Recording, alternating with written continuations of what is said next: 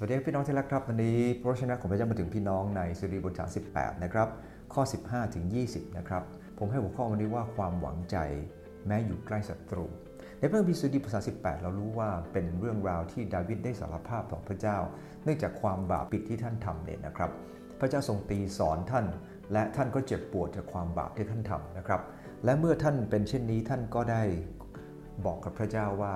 ต่อให้เป็นยังไงก็ตามท่านขอพึ่งพระองค์และในบทนี้นะครับพระคัมภีร์ได้พูดถึงศัตรูนั้นอยู่รายล้อมท่านทีเดียวแต่ท่านมีท่าทีอย่างไรแม้ว่าสิ่งนี้จะเกิดขึ้นจากพระเจ้าตีสอนท่านก็ตามอธิษฐานด้วยกันนะครับข้าแต่พระเยซูคริสต์เจ้าขออวยพรเหนือพระวจนะของพระองค์ที่จะเป็นจริงกับข้าพงหลายที่พระวจนะจะปรับปรุงและเปลี่ยนแปลงข้าพงหลายมีทัศนคติถูกต้องต่อพระองค์อธิษฐานในนามพระเยซูคริสต์เจ้า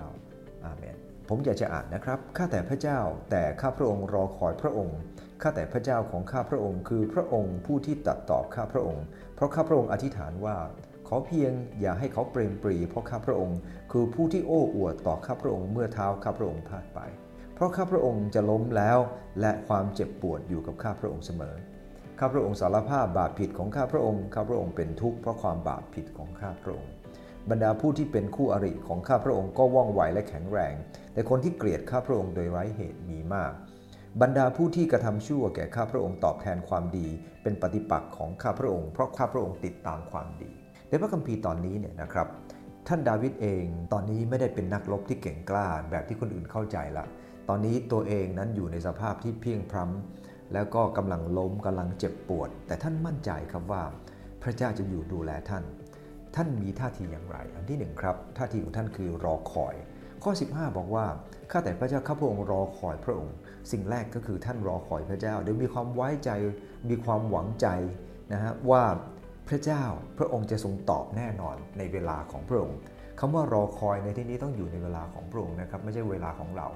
ในเวลาของพระเจ้านั้นคือเวลาที่เยี่ยมยอดที่สุดประการที่2ครับท่านยอมรับความผิดพลาดของท่านพระคัมภีร์บอกว่าเมื่อเท้าข้าพระองค์พลาดไปในข้อ16ข้อ17เมื่อข้าพระองค์จะล้มลงความเจ็บปวดอยู่ที่ข้าพระองค์ข้อ18ข้าพระองค์สารภาพบาปผิดของข้าพระองค์เป็นทุกข์เพราะความบาปของข้าพระองค์จะสังเกตว่าดาวิดไม่โทษคนอื่นครับดาวิดโทษตัวเอง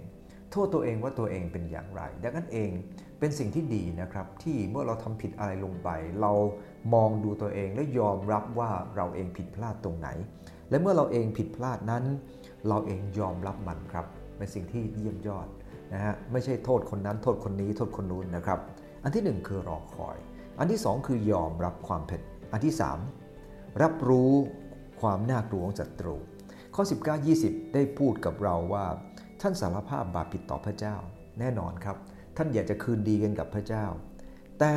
การคืนดีกับพระเจ้าไม่ได้หมายความว่าจะไม่ถูกตีสอนนะครับพระเจ้ายังอนุญาตให้ศัตรูนั้นมาเหยียดหยามท่านและสิ่งที่ท่านไม่ได้ทำเขาก็ดันพูดมากขึ้นด้วยจุดนี้ได้ข้อคิดเลยนะครับว่าตัวเราเองเหมือนกันเวลาที่ใครก็ตามที่ตกต่ำลงไปพระเจ้าอาจจะตีสอนเขาครับแต่เราต้องไม่คิดว่าทั้งหมดที่เราได้ยินมาคือการที่พระเจ้าจะตีสอนเขาบางทีเขาไม่ได้ทำบางอย่างดังนั้นเองสิ่งที่เราจะต้องรู้ก็คือเราเองต้องเรียนรู้นะครับที่จะแยกแยะและอย่าให้สิ่งแย่ๆออกจากปากของเรานะครับเพราะไม่งั้นเราก็จะกลายเป็นคนที่พระเจ้าจะตีด้วยเช่นเดียวกันแต่ดาวิดเองนั้นยอมรับเพราะว่าศัตรูน่ากลัวมากนะครับว่องไวแข็งแรงเกลียดข้าพระองค์โดยไม่มีเหตุจริงๆดาวิดทำบางเรื่องแต่บางเรื่องดาวิดไม่ได้ทำดังนั้นเองดาวิดเองก็ต้องยอมรับว่าศัตรูนั้นน่ากลัวจริงๆครับเขาร้องขอพระเมตตาในข้อที่16ท่านได้บอกกับพระเจ้าบอกว่าข้าพระองค์อธิษฐานว่าขอเพียงแต่อย่าให้เขาเปรมปรีเพราะข้าพระองค์ผู้ที่โอ้อวดต่อข้าพระองค์เมื่อเท้าข้าพระองค์พลาดไปท่านทูลขอความช่วยเหลือเร่งด่วนจากพระเจ้าโดยท่านเชื่อว่าในยามที่มีปัญหานั้นต่อให้ท่านเคยผิดพลาดยังไงพระเจ้าก็จะดูแลท่านนะครับขอบคุณพระเจ้าไม่ได้หมายความว่าให้เราดีใจที่เราทำบาปไม่ใช่อย่างนั้นนะครับแต่เมื่อเราทำผิดพลาดเราสารภาพบาปกับพระเจ้าในความเร่งด่วนพระองค์ก็จะช่วยเหลือเราเพราะพระเจ้าก็ยังรักเราเสมอแต่จะตีสอนนานแค่ไหนนั้นก็เรื่องของพระองค์เจ้าแล้วครับพระองค์จะยกเราขึ้นอย่างไรอธิษฐานด้วยกันครับข้าแต่พระเจ้าให้ข้าพเจ้าเป็นเหมือนดาวิดที่มีความหวังใจไม่ได้อยู่ใกล้ศัตรูพระองค์เจ้าข้ารอคอยยอมรับความผิดยอมรับว่าศัตรูนั้นน่ากลัวและร้องขอพระเมตตาจากพระองค์อยู่เสมอพระองค์เจ้าข้าพระองค์ทั้งหลายเป็นมนุษย์มีความจำกัดแต่ขอให้ข้าพเจ้าพึ่งพระองค์และวางใจพระองค์ดำเนินชีวิตตามที่พระองค์ทรงพอพระทัย ตราบวันคืนช่วยชีวิตของหลายอธิษฐานในนามพระเยซูคริสต์เจ้าอาเมนขอบคุณครับ